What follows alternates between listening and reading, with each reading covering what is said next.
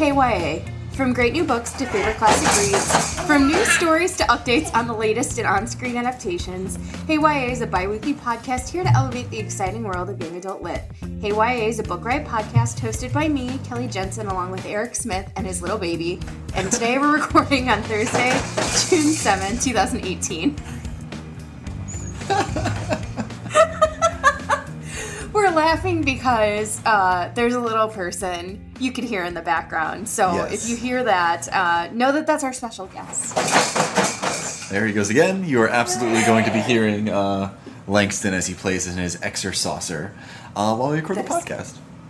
That's amazing. We do the podcast like real people. We don't have fancy studios, nothing to avoid the realities of life going on around us. So enjoy peek into what it's really like to record a podcast. Yes. How are you doing, Eric? I'm good.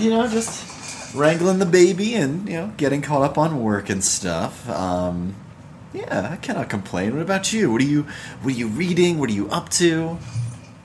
So I am getting ready to go on a working vacation, which is you go away, not too far from home, but far enough that you're not tempted to come home and get stuff done. So I've got a few side projects that I want to get done, and also a pile of books I want to plow through. So I've been putting stuff aside that I want to take with me when I go, and then trying to figure out what to read before I go, because I'm going to obviously read in the next 5-6 days, but also I want to save some stuff that will be really interesting to read while I'm gone. I don't want to pack something that I might not like.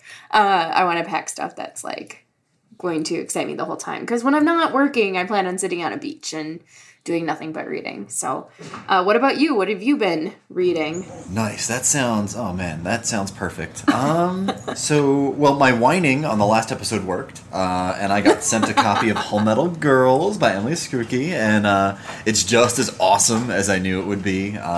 Thank you to the kind people at Delacorte for not blocking me on social media forever and sending this over. It's action-packed. It's exciting. It's about a teen girl who undergoes this intense... hi, buddy. Goes into intense modification to become a super soldier to raise money to save her brother from a plague. So it's this really fun sci-fi novel, and I'm just sort of obsessed. I'm probably going to finish it today. Let me see. I also just started reading Habibi, which is a Kickstarter-funded anthology of stories and comics by Muslim authors from all around the world. It was put together by Hadila Masari and Naila Ali, and the authors in it include Candace Montgomery, whose novel Home and Away comes out later this year, and Karuna Razi, she wrote that lovely middle grade book, The Gauntlet. So it's a Kickstarter-funded book, and I've donated to a lot of Kickstarter-funded projects, and maybe that'll be an episode one day, best crowd-funded YA books. But this is hands down the most beautiful. Oh my goodness, the cover has all this gold lettering on it. It looks like a book you'd pick up in the store, easily. And I'm really loving it. There's comics and stuff. It is just lovely. Just reading and trying to relax and enjoying the weather and saving small bunnies. There's a bunny in my backyard that needed to be rescued from a cat the other day. It's like a little Disney movie in here. Aww. So I have been reading, I'm halfway through Here to Stay by Sarah Farizan. And it's a book about Islamophobia and about this boy who he makes a major gameplay during one of his high school basketball games and sort of is thrust into the spotlight. He's suddenly hanging out with the cool kids, but also that comes with this massive backlash. And so it tackles these really heavy topics. But the thing that I am just dying as I'm reading this book, it's so funny, too. Bijan, the main character, likes to pretend that he has sports commentators in his head. So every once in a while you get these interjections that are these two sports commentators talking. And it's just every time that comes up, I have to put the book down. I'm laughing so hard. And it's just that's really keeping me engaged with something that's super hard to read in terms of what it's tackling and just how hard it is to read something that's just it's real. Like, this is real stuff that goes on every single day. And yet it's got this humor in it where it's like you can't not want to keep going because you love this character so much. And just like, he's a dork and he's totally cool being a dork. So I've been enjoying that a lot. And that next one up on my pile is Puddin' by Julie Murphy because I haven't read it yet. And I see in your note that you just got a copy sent to you of Puddin' with a copy of Dumplin', and I got that too. That's what made me like so excited to pick it up because it had been on my list and on my radar, and it's like it was one of those things that's like I had a digital copy of it and then I never got to it. So now I'm like, I have no excuse now. It's like I don't have to return it to the library. It's not going to expire. Like, it's going to sit on my shelf and I'm going to read it. So I'm looking forward to that one. Yeah, awesome. And I like it when like publishers use a sequel or a companion novel to push the new book, and they like send both of them at the same time. I don't know, because just from like the business side of things, I know it can be kind of hard to promote a companion or a sequel. So I don't know. I like Julie a lot, so it's really nice to see that the publisher is pushing her as hard as they can because I love her books.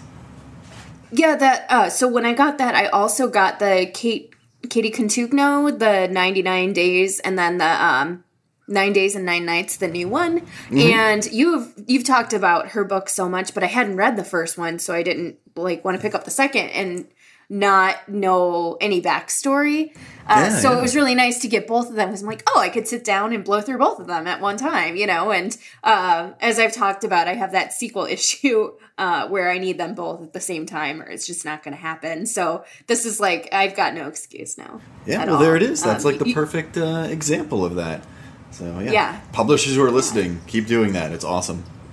Yeah, it's great. And it's also nice, too, because then you have both of them. If you don't end up keeping them or reading them, it's like you can pass off both to another reader and be like, here you go. You're going to like it. And also, by the way, you have no excuse because you have the whole series. So,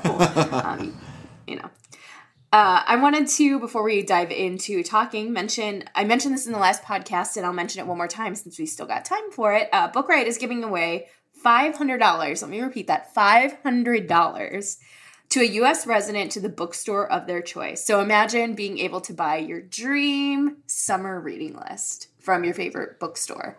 It's open through June 21st, so you'll have a week-ish after the show airs to enter. And the place you can enter at is bookriot.com/bookstore500. That's bookriot.com/bookstore500. And that's 500 as in 500. You don't have to actually type out the words 500. We make it super easy for you. And then let's dive right into our first sponsor before we start in. I'm still so blown away, though, by like $500 to a bookstore. Like, I know. That buys so many books. It really does. Yesterday I was in Schuler's Books, which is an indie here in Michigan. And they have a used bookstore section in addition to all the new books everywhere. And I was rummaging around through it and like, oh goodness, they just have this like giant YA section of used books and everything is like $3 to $4. And I can't imagine having $500 to just spend in the. I would just take the bookshelf home. That would be it. I'm like, all right, put this in my car. Thanks. And also then you have to quit your job and tell everybody that you're moving to a remote island because you have some reading you have to do. Yes. So our first sponsor for the show is Little Do We Know by Tamara Ireland Stone. And here's the pitch for it. Next door neighbors and ex-best friends Hannah and Emery haven't spoken in months. Not since their big fight. Until one night, Hannah finds Luke, Emery's boyfriend, doubled over in his car outside her house. In the aftermath of the accident, all three struggle to understand what happened in their own ways. But when a devastating secret about Hannah and Emery's argument ultimately comes to light, they must all re-examine the things that they hold true. Told in alternating chapters, a skeptic and a believer piece together the stories of their complex relationship with help from the boy caught somewhere in the middle. Tamara Ireland Stone is a New York Times bestselling author, and she's a star in the contemporary YA world, with an enthusiastic and vocal fan base eagerly awaiting her YA follow-up to Every Last Word. And that's true. I really, really like her work. I haven't read this one yet, but I'm looking forward to it. It's a strong contemporary read with 2 authentic teen voices. It has a nuanced approach to faith as the novel sees one character grappling with her beliefs and another seeking out the unfamiliar world of faith in a time of crisis, and a third finding her roots in family and friends instead. All 3 approaches are given equal weight and will appeal to teens navigating this complex topic. And bonus, there's a sweet and realistic romance at the center of the novel. And that is Little Do We Know by Tamara Ireland Stone, our first sponsor. That sounds awesome. I'm going to have to look for that one. I know. I was thinking, I'm like, I knew it was coming, and it has a beautiful cover. I just haven't, like, the story of my life, story of your life, story of any reader's life. Haven't gotten to it yet, but desperately want to. So let's start the show doing something a little bit different than we usually do. And let's just catch up on some YA news that's been going on, because there's been a ton of great YA news worth sharing. And I'll launch and talk about. So Book Expo America was last week, and that's the big industry-wide event that really digs into like what's new, what's upcoming in the world of books. And one of the big showpieces is the Buzz panel. So every year, 5 books in YA as well as middle grade, and then there's an adult Buzz panel as well.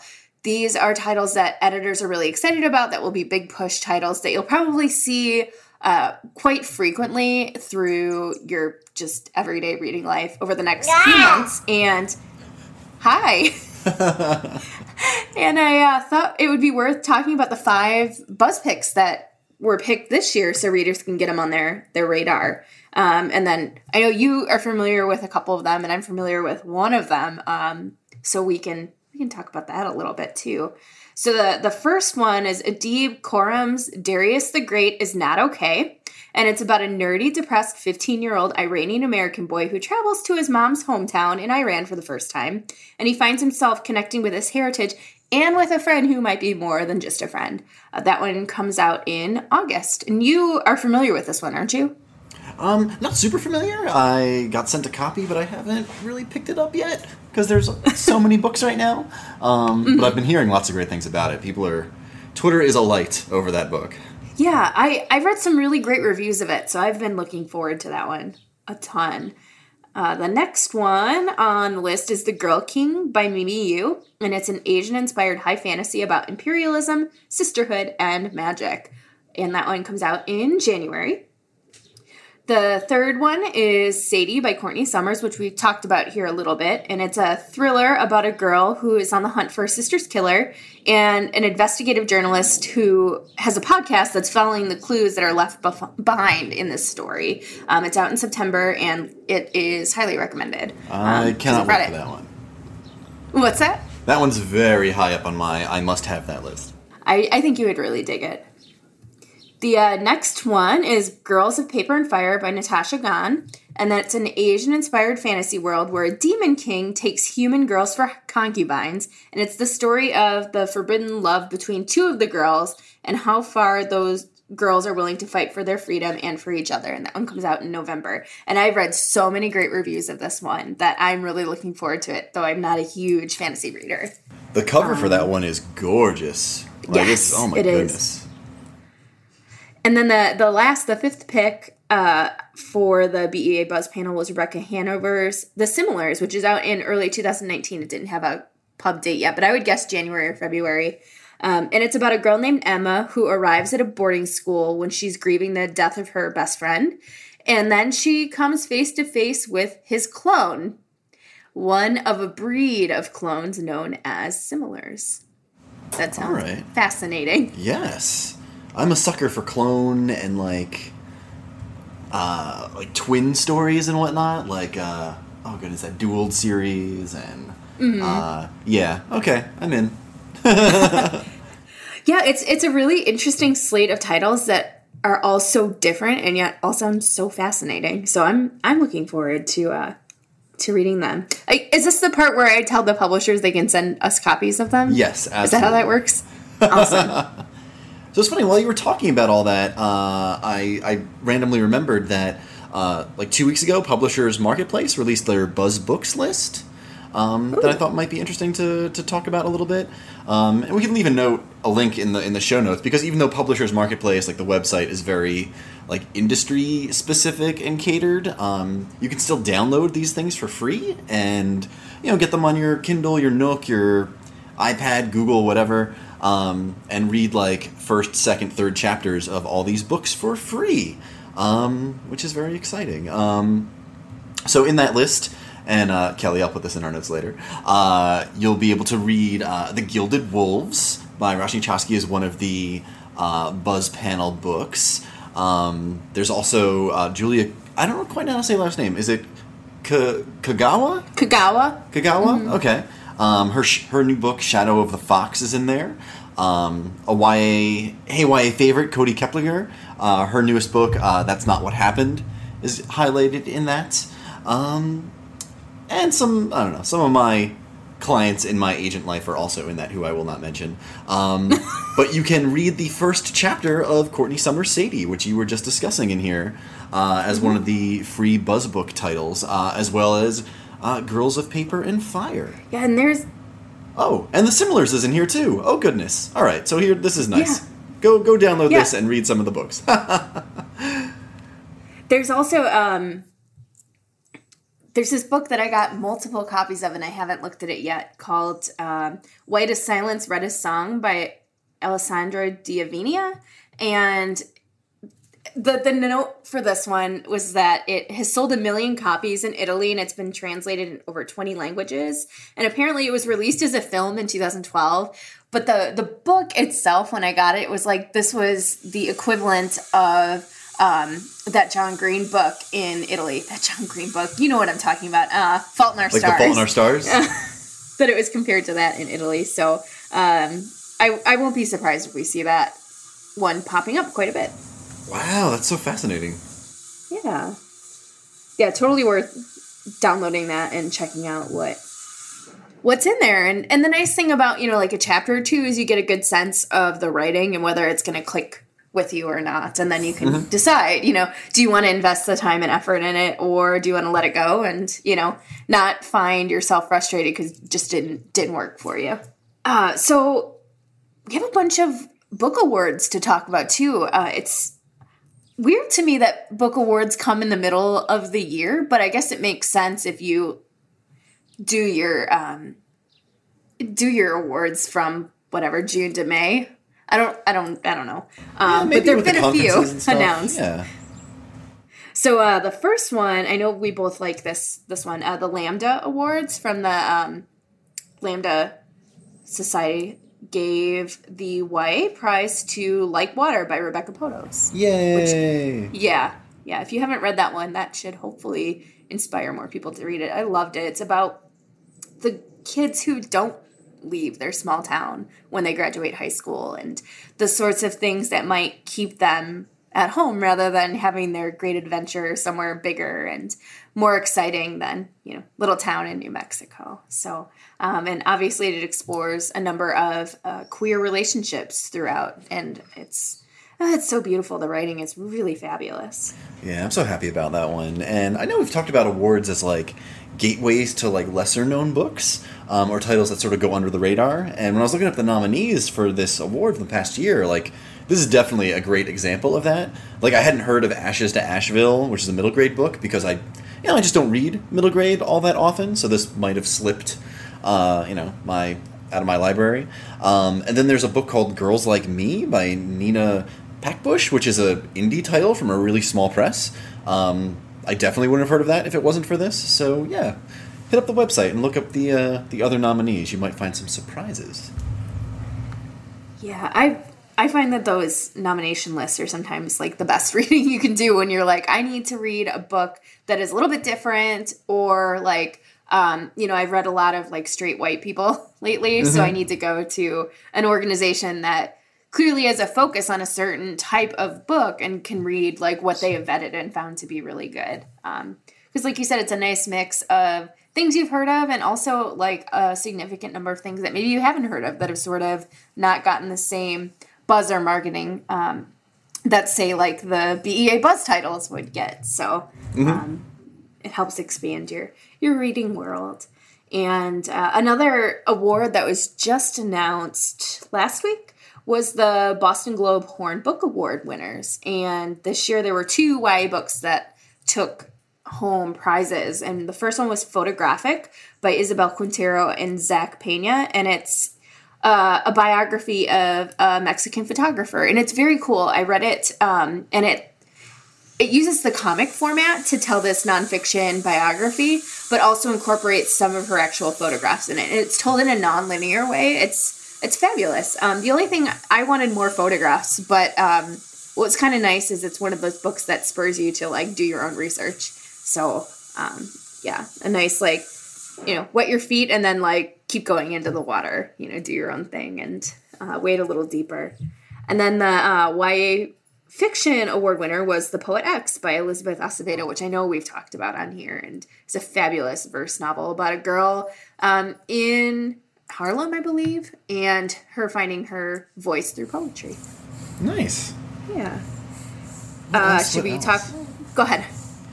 Oh, I was going to say, what else? Oh, yes, The Hate You Give. Hooray. So we got a release date for the movie. Oh, my goodness. I can't wait. The Hate You Give will be coming out on October 19th, which doesn't even feel that far away anymore, right? That's like... No, it's really not. It's like not right that around far the away. corner. Like, didn't The Hate You Give come out yesterday? Like, I can't believe this. I'm so excited. Yeah, I am too. And I love how I don't know if you saw how Angie tweeted about it. She posted she did like a cute little video revealing the date where she like wrote everything out. Yep, I need that movie now. I cannot wait. Yeah, I'm so looking forward to it. And speaking of The Hate You Give, you know how it won all of those awards earlier this year? Yeah. Like all of them. Well, it won another one, and that would be this year's Audio Award. Bonnie Turpin, who does the narration, won for her performance of the audiobook. Oh, that's fantastic. I believe it also was an Odyssey winner, which is the American Library Association's audiobook award. So clearly there's something great to the audiobook. I haven't listened to it because I read it, but everything that I've heard about it is just fabulous. So if you haven't read it yet, you might want to try it in audio, or if you have read it and you want to, revisit it, audio might be the way to go. All right, that sounds great. Yeah. Oh, Angie, all the good things. Right. I'm so happy. Do you want to talk about our second sponsor, and then we can dive into some more book talk? Yeah, sounds good to me. So sponsor number 2 is Mariam Sharma Hits the Road by Sheba Karim, sponsored by Epic Reads. With the heartbreaking honesty of Julie Murphy's Dumplin' and the smart snark of When Dimple Met Rishi, this remarkable road trip story is about questioning where you come from and choosing the family that chooses you back. The summer after her freshman year of college, Mariam is looking forward to hanging out with her best friends, the irrepressible Ghazala and the religious but closeted Omar. But when a scandalous photo of Gaz appears on a billboard, Mariam and Omar come up with a plan to rescue her from her furious parents. And what could be better than a spontaneous road trip to New Orleans? That sounds awesome! And Kelly, we were talking about road trip YA fairly recently while we were just G-chatting. Yeah, and whatnot.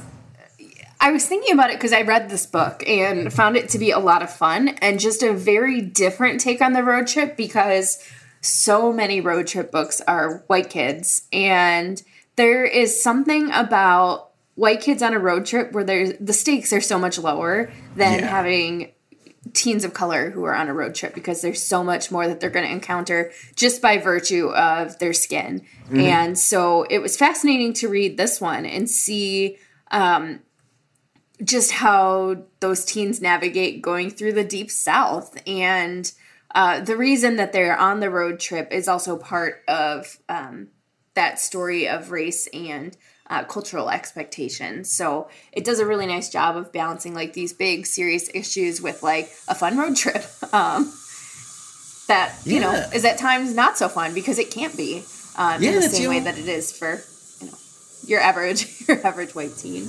Yeah, and it's super interesting to see that it takes place after the freshman year of college. I feel like most college YA, it's right before the semester starts or during the freshman year. This is after that year is up. I gotta read this one.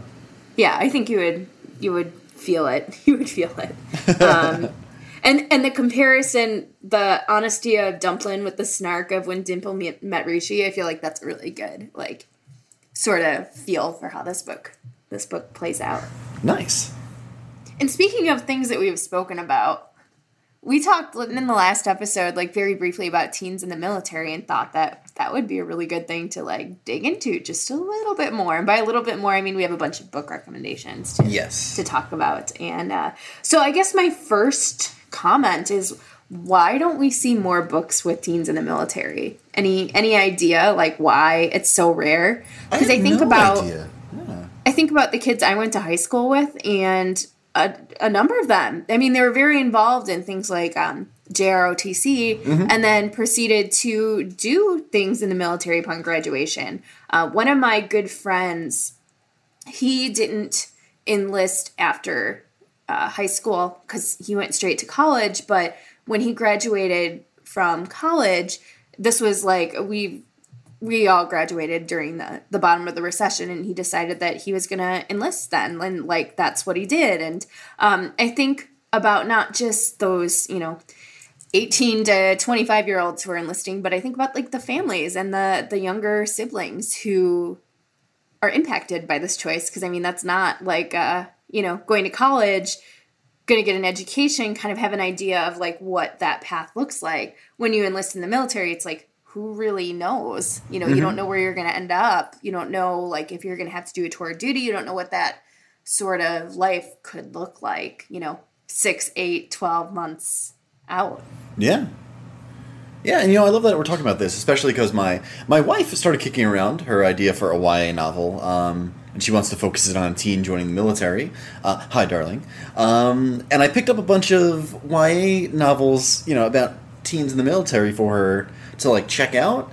And, we were just saying how there's not many, and there really aren't. And the ones that do exist, like, so many of them are about PTSD, which is, fine because that's, quite obviously a thing, but that's not all there is to it,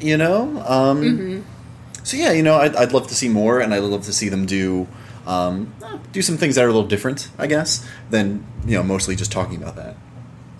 Right. And something I was thinking about as I was, like, pulling together titles, too, is so Walter Dean Myers, I was just talking about him in the Book Right Back channel yesterday about how he has written so many books that are now sort of seen as, like, contemporary issues books, which by contemporary issues, I mean, like, now that these are things affecting white people, they're important to talk about. Whereas he was doing this stuff, a decade or more ago because he was aware of what's going on in his own community, as well as, like, the broader picture of teens who are not white and middle class. And so he wrote a series called Fallen Angels, and then he wrote a standalone Sunrise Over Fallujah, which are military-themed, war-themed YA books. But it got me thinking about there's a serious lack of books about teens of color who are serving. Yeah. And I have no idea why that is, because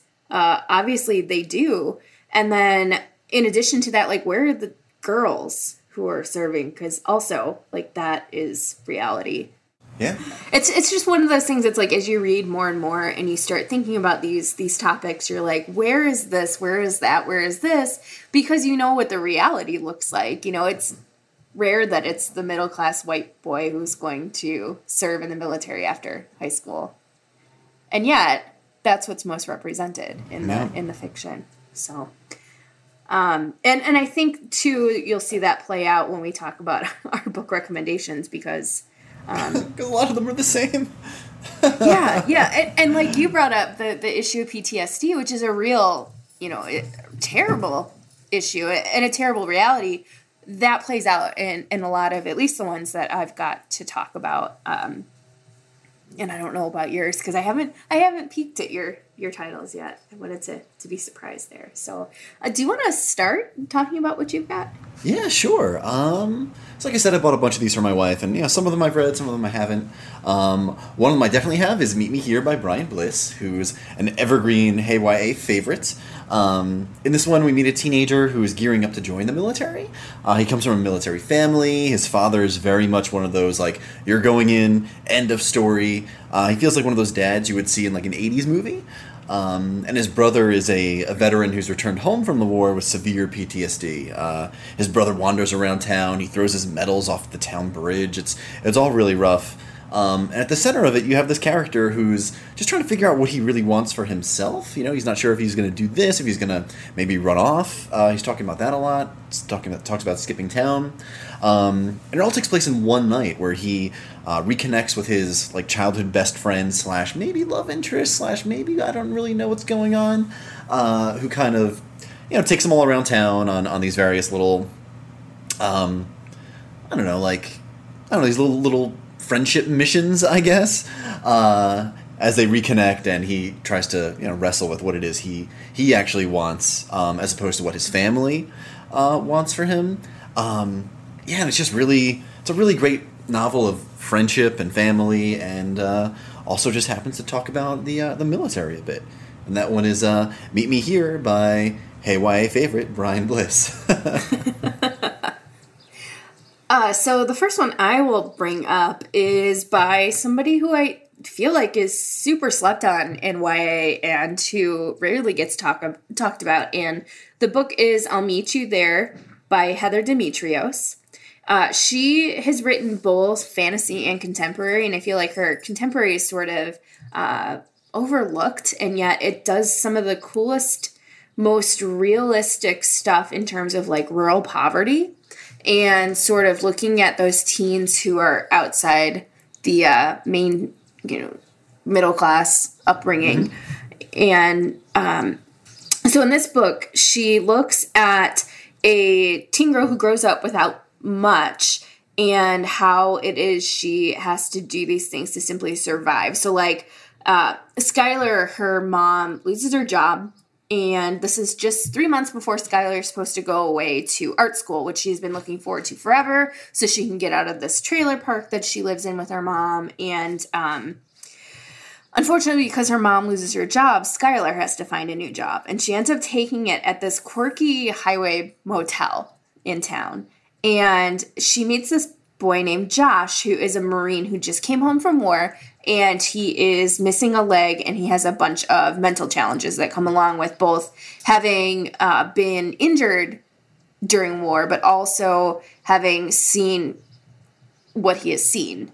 Mm-hmm. And so the two of them form a really good bond in this story, and it's a really powerful look at both friendship and romance and the sorts of ways that we carry scars with us both internally and externally, and how somebody's service in the military not only impacts them, but then sort of impacts the way they view the world and how they can and can't develop relationships once they're back into their quote-unquote normal life again. And that's I'll Meet You There by Heather Demetrios. Yeah, that's one of the ones I recently picked up. It has that really neat cover with the the motel sign. Mm-hmm. Yeah, no, I've seen that one. Let's see, here's one that I haven't read.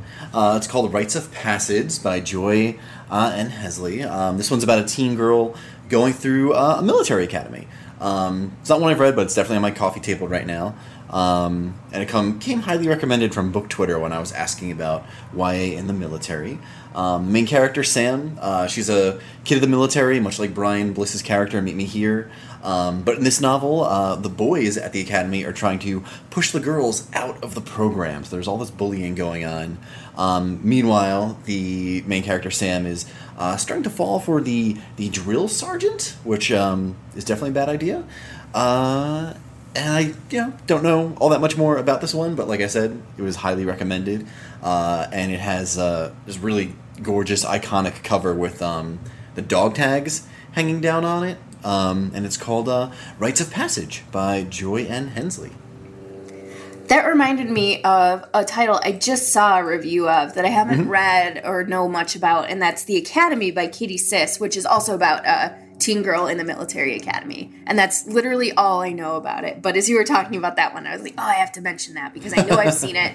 And the cover is like it's an illustrated cover, and it looks like one of those, I want to say like prep school rich girl stories, but it's apparently not.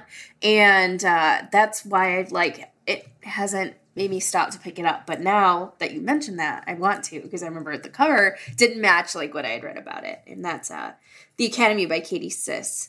But that's not my recommendation. That was my, oh, this made me think of another book moment.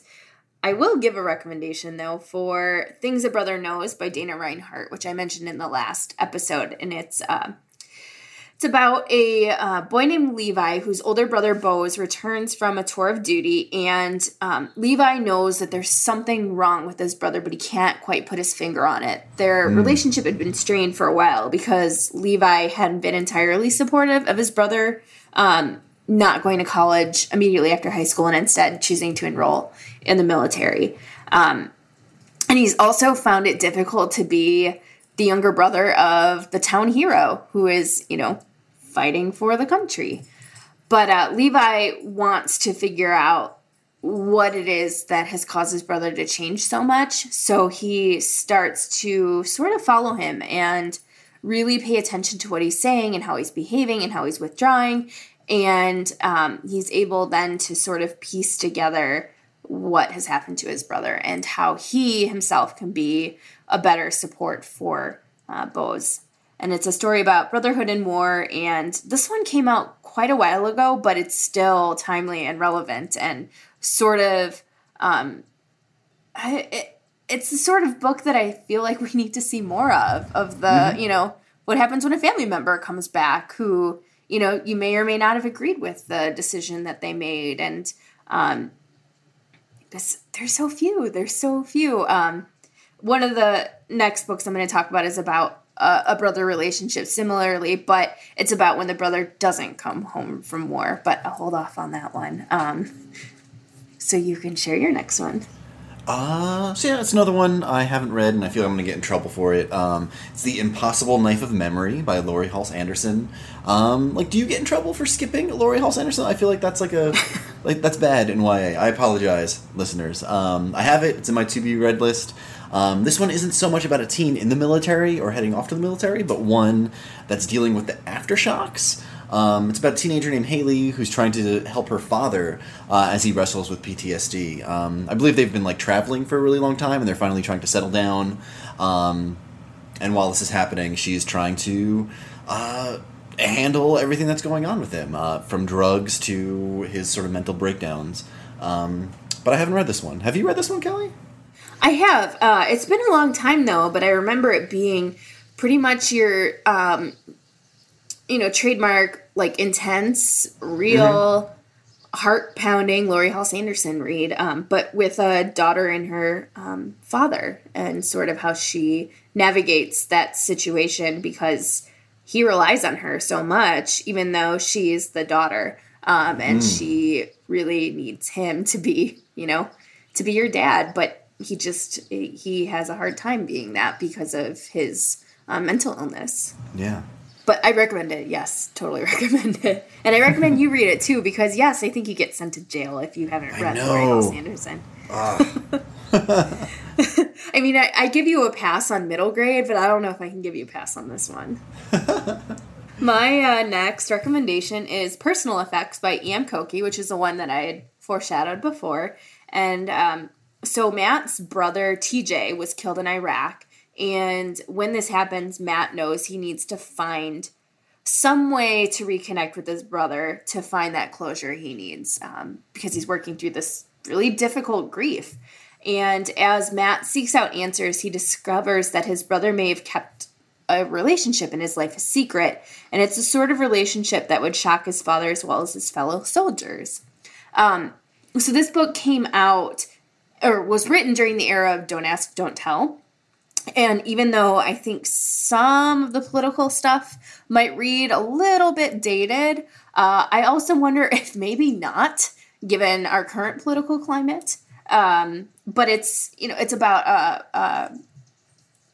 boy in the military who had a relationship with another male partner, and how he kept that a secret from literally everybody, and why he had to keep that a secret from everybody. And it's also about grief and brotherhood, and what happens when somebody you love goes off to war and doesn't come back home. And that is Personal Effects by E.M. Cokie. Wow, that sounds really good. And for my last one, In Honor by Jessie Kirby. I think this was her first book. So this is another one that's in line with Laurie Halse Anderson's, where it's a teen dealing with the fallout of what's happened. So In Honor, it opens up with we have a letter that the main character sent from her brother, who was killed overseas while he's deployed. When she opens it up on the day of his funeral, she finds these concert tickets inside to go see her favorite musician, who her brother also had this like massive crush on. And like the letter has this like joke in it where he's like, oh, when you go to the concert, tell her I'm in love with her. But like grief makes us cope in strange ways, so she actually gets determined to do it, so she takes the tickets and she gears up to go on a road trip to, potentially talk to this famous musician, and she ends up connecting with her brother's hometown best friend, who agrees to go on the road trip with her. So off they go on this adventure to say what her brother always, supposedly wanted to say to this singer, while she's connecting with the best friend and learning more about her brother. And it's it's sort of in line with what Jessie Kirby's books are like, where they're like charming, but at the same time pretty hard-hitting, get some tears. And that one is In Honor by Jessie Kirby. Oh, and the main character's name is Honor, hence the very clever title there. I really like this one. I read this about the same time that I read a bunch of the ones that I just recommended. It's like I went on, I don't want to say I went on a reading spree, but a bunch of them came out in about the same year and a half of each other. And it's interesting to see like what the commonalities were now that you're a few years removed from it, and talking about like what sticks and what you remember about the books and what pieces were like key to recommending the book.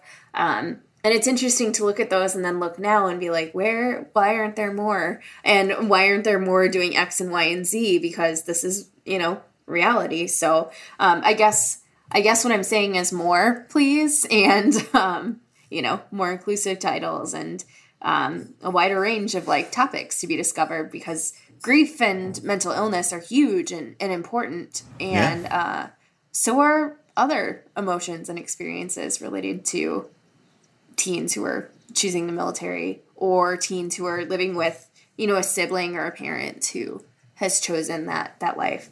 And I can't think, that makes me think, like, how many books can you think of, if any, about teens who are like growing up with military parents and moving around all the time? I can't think of any off the top of my head. Yeah, no, that's a hard one. Yeah, so hopefully these recommendations, will do good to fill in readers who are interested until we get even more.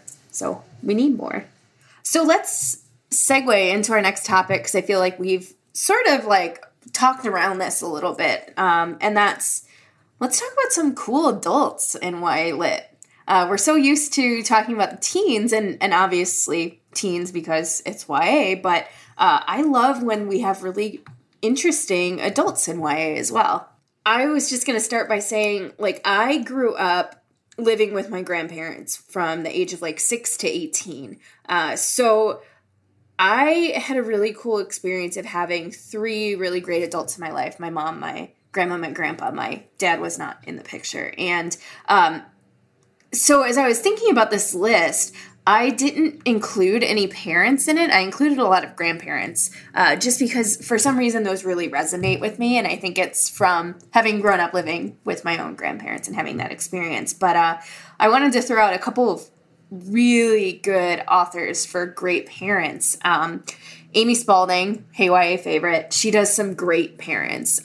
And by great, I don't mean they're always happy or always perfect, but rather they're really well-developed and interesting and complex, and are an important part of the teen's journey through the story in some way. I think Brandy Colbert does hers really well, and the parents in Little and Lion I felt like were great. It's a blended family, so you get step parents in the mix in this one. And the dad in her upcoming Finding Yvonne is so dang good. I love the dad in that story. And then Maureen Gu does father-daughter relationships that absolutely kill me in the best way.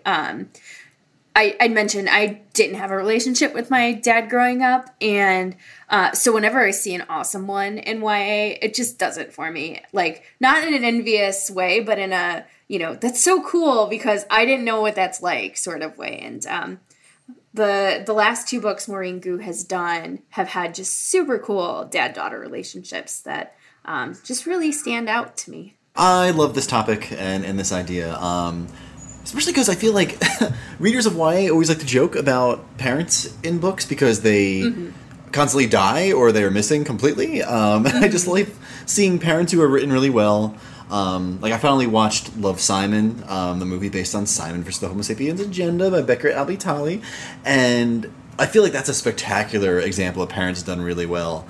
Not just in the movie, but in Becky's wonderfully warm and charming novels. Upside of Unrequited, like, all of the parents are always so well written and so I don't know, they're just great. I'm a big fan.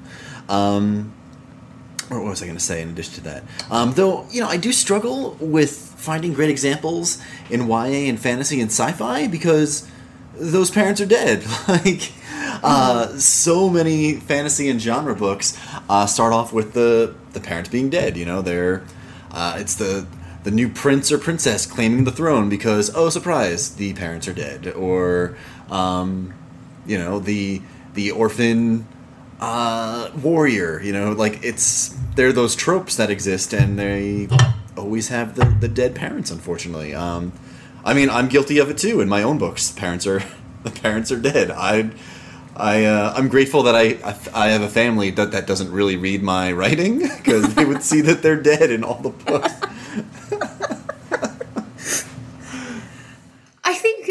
It's one of those things, it's like when you start thinking about the craft of writing versus the, storytelling aspect, it's easier just to have dead parents because then you don't have to explain them. If they're dead, it's like, well, okay. You know? But, man, we are laughing about dead parents, which is not a funny topic at all. I know.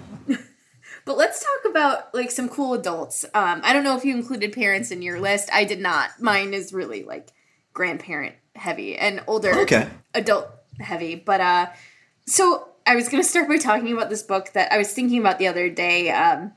When I was a teen, I must have been an older teen, I was obsessed with this book called Under the Mermaid Angel by Martha Moore, and I have not read it since grad school, so I have no idea how it holds up. I've got, just the vaguest memory of being obsessed with this book, and what I remember, and I looked up notes to verify what I remember is true, is that it's about a 13-year-old girl who lives in this tiny Texas town. I want to say it's called, Ida, Texas, and she lives in a trailer park with her mom, and she has this neighbor who is an adult. I don't know how old she is, but she must be a younger adult.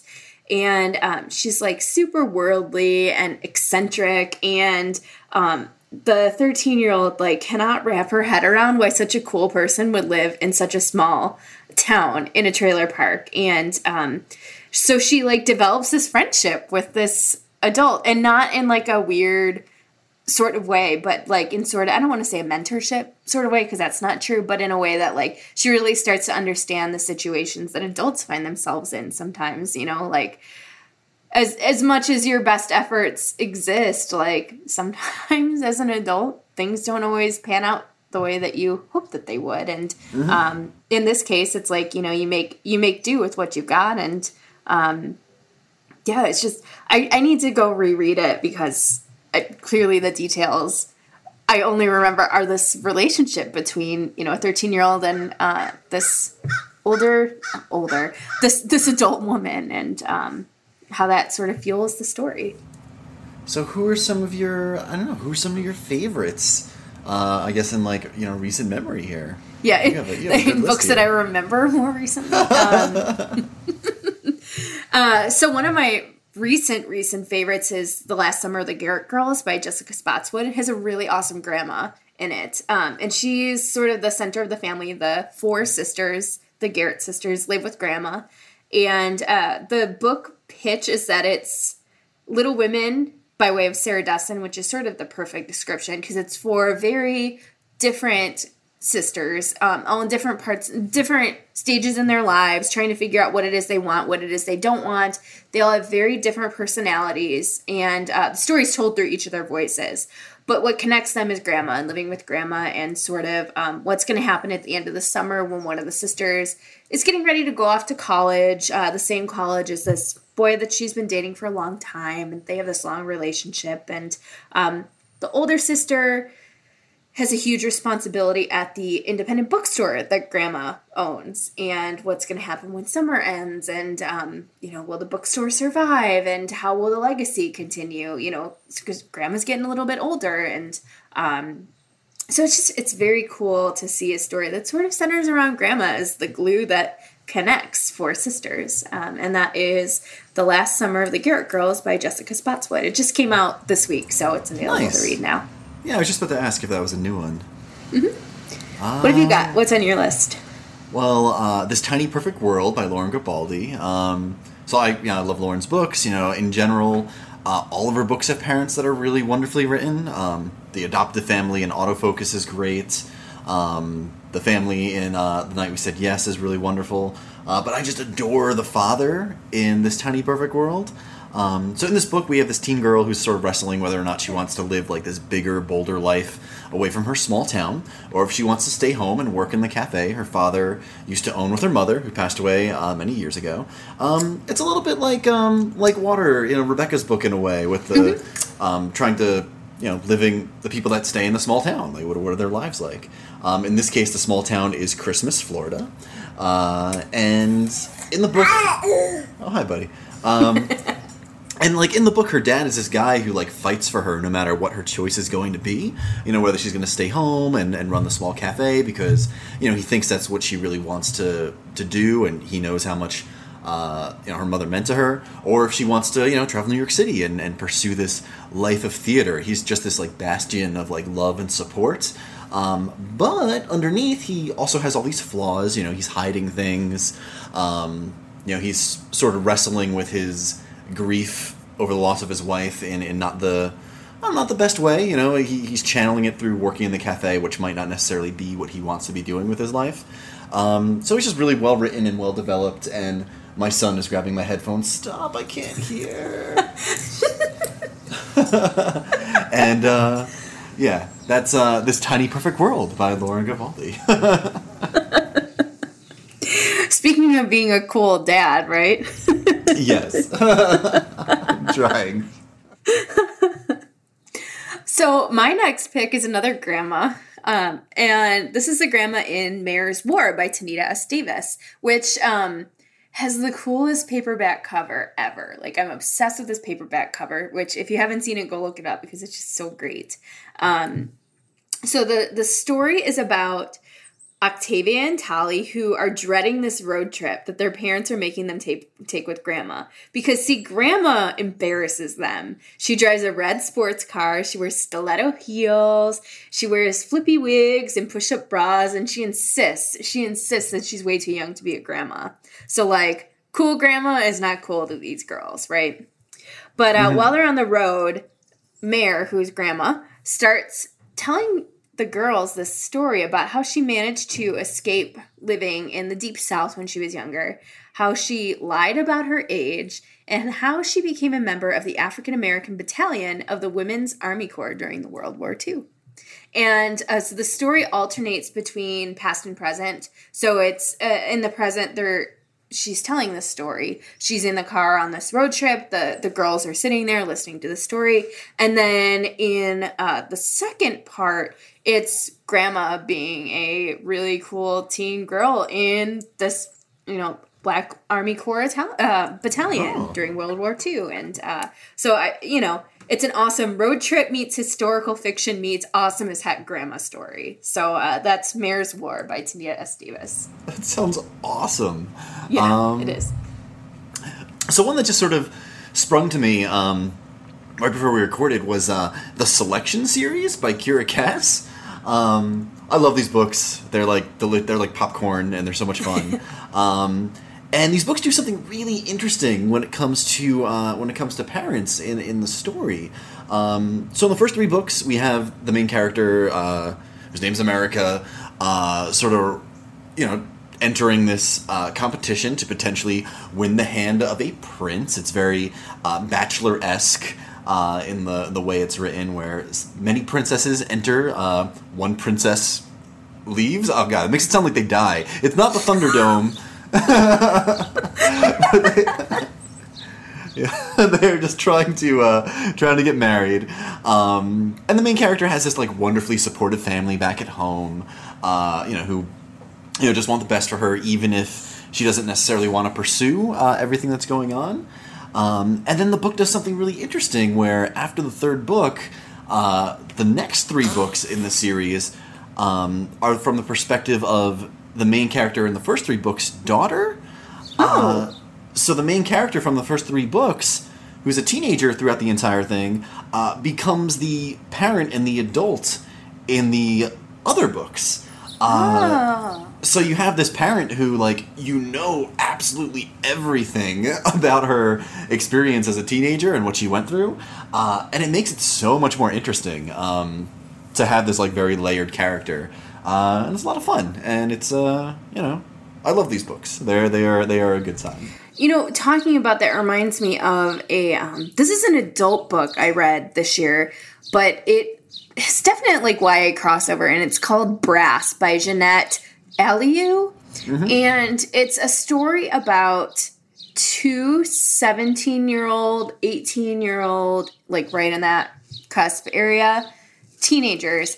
But it's told in 2 points of view, and one point of the view is the mom, and the other is the daughter. So you get what the daughter is trying to figure out about the mom as the mom is telling her story at her age. So it's really cool. It's 2 timelines, but you know that these 2 characters are mom and daughter, and you sort of get to see both sides of the story. Similar, the story itself is very different than the Selection is, but it does that same thing where you get the oh, mom was a teenager once too, and, experienced things. And, I'm a teenager now, and I'm experiencing things, and sort of seeing it layered like that is so cool. I love storytelling that does that kind of stuff.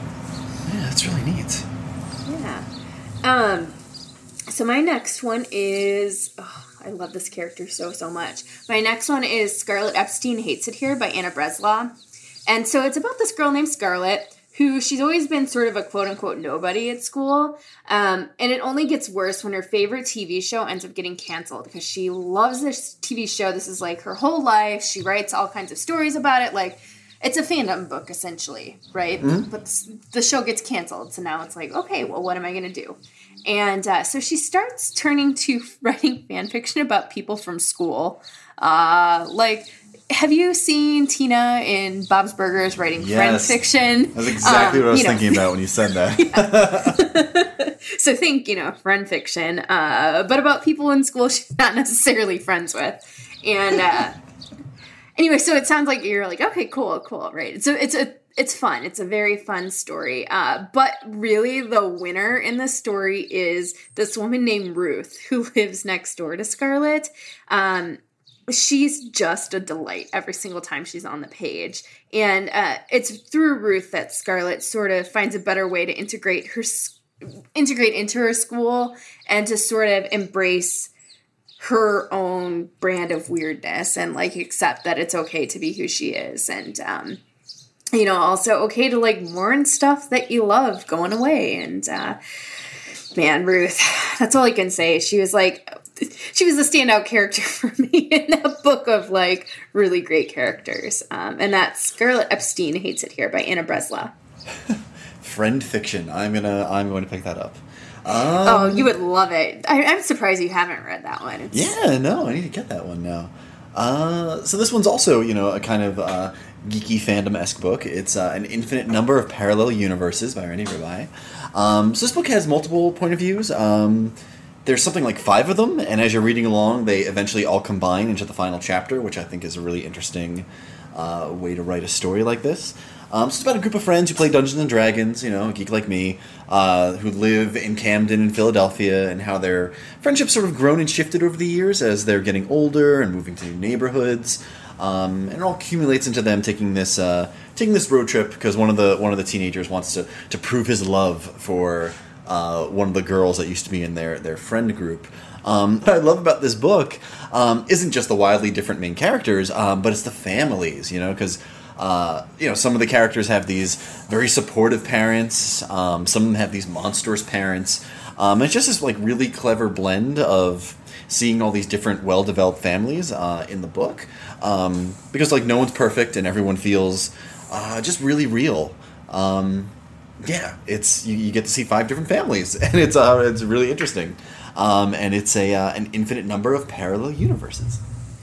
So my last one is a book that is not unknown, but so growing up, as I mentioned, I lived with my grandparents, and I was really close with my grandpa, and we had just a great relationship. Like, he was like the kind of guy who would sneak me like rolls of sweet tarts into the house. Like my mom would say no candy, and he had this window like that was in our like mudroom sort, like the room that exists between the garage and then the house. Mm-hmm. And there was a window in there, and it had blinds, not blinds, it had curtains, like just small little curtains. And what he would do is every time he would go to the gas station, which was where he hung out every day, he went to the gas station, had coffee, talked to the ladies who worked at the desk, met his friends there. Typical like grandpa, right? He would buy me a roll of Sweet Tarts or Smarties, and he would hide it on the windowsill. And like years and years and years of like sneaking me candy. It was the greatest. It's like we had this sort of like funny relationship like that. And anyway, so as I was reading this book, like it was so hard not to think about my grandpa and just like how much he meant to me, and like how difficult it was when he died, which it's been 10 years now, and it still hits me all the time. But the book is We Are Okay by Nina LaCour. And it was this year's Prince winner. It's a tiny little book. Like it seems like it would be just a small little story, but it's a story that has just this tremendous gut punch to it. It's about a girl named Marin who is staying at her dorm room during winter break.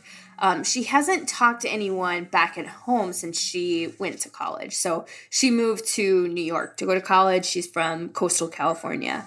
And she hasn't even talked to her best friend. But during this winter break, when she's staying at her dorm, her best friend comes out to visit her. And it's through this we sort of really get a sense of how lonely and how sad Marin is. And her grandpa plays a big role in the story, even though he's literally never physically present in the story, because he and Marin lived together for a long time, and he had a tremendous impact on who she was, and losing him was one of those like last ties to her identity and sort of like the things in her world she understood to be permanent, and that they weren't permanent. I love this book, and every time I think about it, like I get like emotionally like invested in it because there's so much good here, and it's just a stark and just sad and lonely book, but also just like so packed with love, because that was one of the big things that her grandpa really taught her, was just the different ways and forms that love takes. So that's We Are Okay by Nina LaCour. Nice. And for my last one, it's a little bit of an unconventional one, is Not a Drop to Drink by Mindy McGinnis.